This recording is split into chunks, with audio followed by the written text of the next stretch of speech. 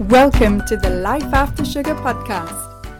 The podcast that's not just about sugar, but about your relationship with it, and also with food, and especially with yourself. So if you want to discover your life after sugar and hear inspiring stories from all kinds of people who also cut out sugar in their way, at their pace, for their own reasons, this is the podcast for you.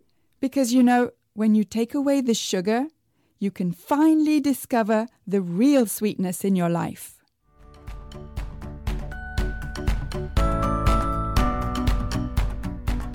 I'm your host, Netta Gorman.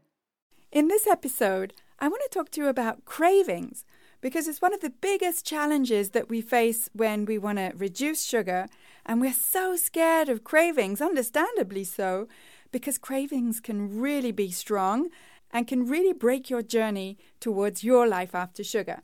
So I have 5 tips for you that will help you get rid of cravings. My first tip is to respect yourself and your natural personality. What does that mean?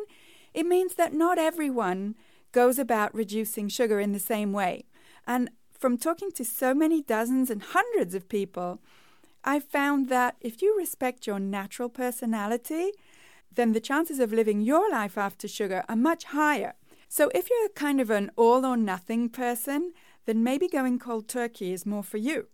Whereas if you're more like a step-by-step kind of person, then maybe a more gradual way to reduce sugar is better for you.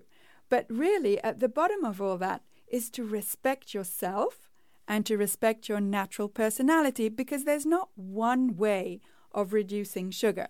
The one way that is the best for you is the way that fits with your personality already. Tip number 2, get to know the source of your cravings.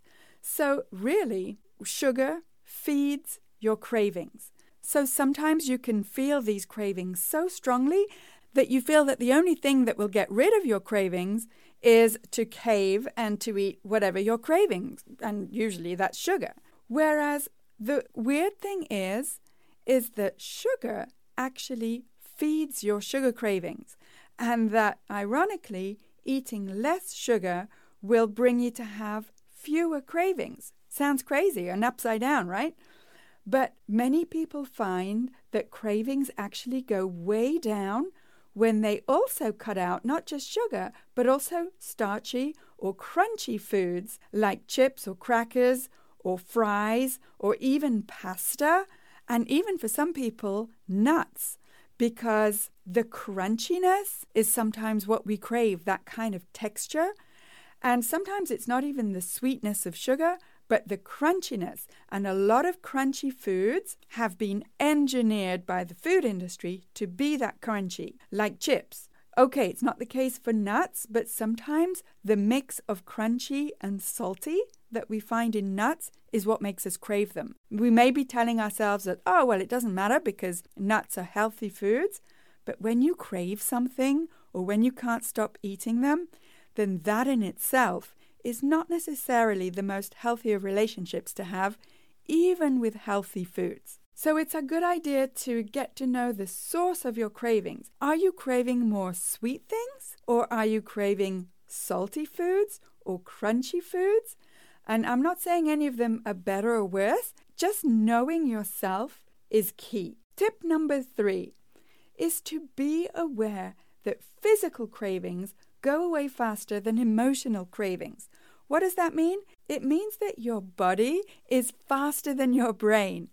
In other words, your body actually thanks you much faster for giving it less sugar and less crave-worthy foods, whereas your memory of these foods, your brain, takes far, far longer to forget these foods and to forget the highs that you used to have with these foods. And your brain will continue to want to have those highs, whereas your body actually feels a lot better without these crave-worthy foods, but your brain is kind of blocking that and making you believe that you still want those foods, even though you feel better, even though you have more energy, even though those physical cravings have all but gone away. And this was actually my experience when I first started out my life after sugar. I found that my memories of all the enjoyable times that I used to have sugar lasted far, far longer than my physical reactions to not having sugar. In other words, my body felt much better, pretty fast, but my brain took some time to catch up. So my tip number 3 is to be aware that your brain is slower than your body and to step slightly out of your comfort zone and to concentrate on the signals that your body is giving you, and to be aware that the memories that linger about these crave-worthy foods are often due to sweet memories from your past, which is totally valid, but even more so, they're often due to the fact that these very foods that create cravings have been engineered by the food industry to make you crave them. Tip number 4 is to look more closely at your relationship with sugar. Now, I never believed that such a thing even existed as a relationship with sugar, but if you find yourself telling yourself things like, oh, it's just this once won't hurt, or I deserve it, I'll just have one more, I need a treat, then it's possible that you have an unhealthy relationship with sugar, and that's what you need to look at more closely. Now, if you realize that you may have an unhealthy relationship with sugar, don't beat yourself up about it. It's not your fault. It's not a bad thing about you. It's just good for you to know that you're normal, and most of us who have eaten sugar for many years have developed a pretty unhealthy relationship with sugar, but the good news is that it can change. And you can replace this unhealthy relationship with a much more healthy relationship with other enjoyable activities that are not sugar-related, like going for a walk or going for a jog or listening to some music or meditating or praying or doing an activity that you really enjoy, whether it's knitting or cooking or watching a movie or being with your friends and family or your pet. Any activity that you really, really enjoy is a good start to replacing sugar, crowding out the pleasure that sugar used to give you with other activities that are not sugar-related. And finally, my tip number 5 is to be aware that sugar is neither good nor bad. Yep, I'm not saying that sugar is bad. Sugar, in fact, is an inanimate object. It doesn't have a personality. It doesn't have any kind of moral value, and it may help for you to demonize sugar at the beginning of your journey to your life after sugar, but at the end of the day, sugar is an inanimate object. It only has the meaning that you give to it. So if you give it the meaning of a treat, it will become a treat. And if you give it the meaning of, say, poison, then it will become poison. But if you work towards having a neutral relationship with sugar, then it doesn't have to mean anything at all other than a substance that you no longer want, need, or like. So I hope these 5 tips have been helpful for you, because believe me, I understand just how tough cravings are.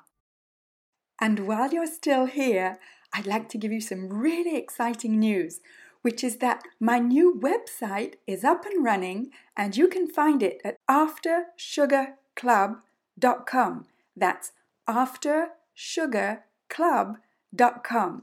It's got lots of free resources just for you to make your life after sugar easier and fun. That's it for this week. Keep in touch and see you soon for another episode.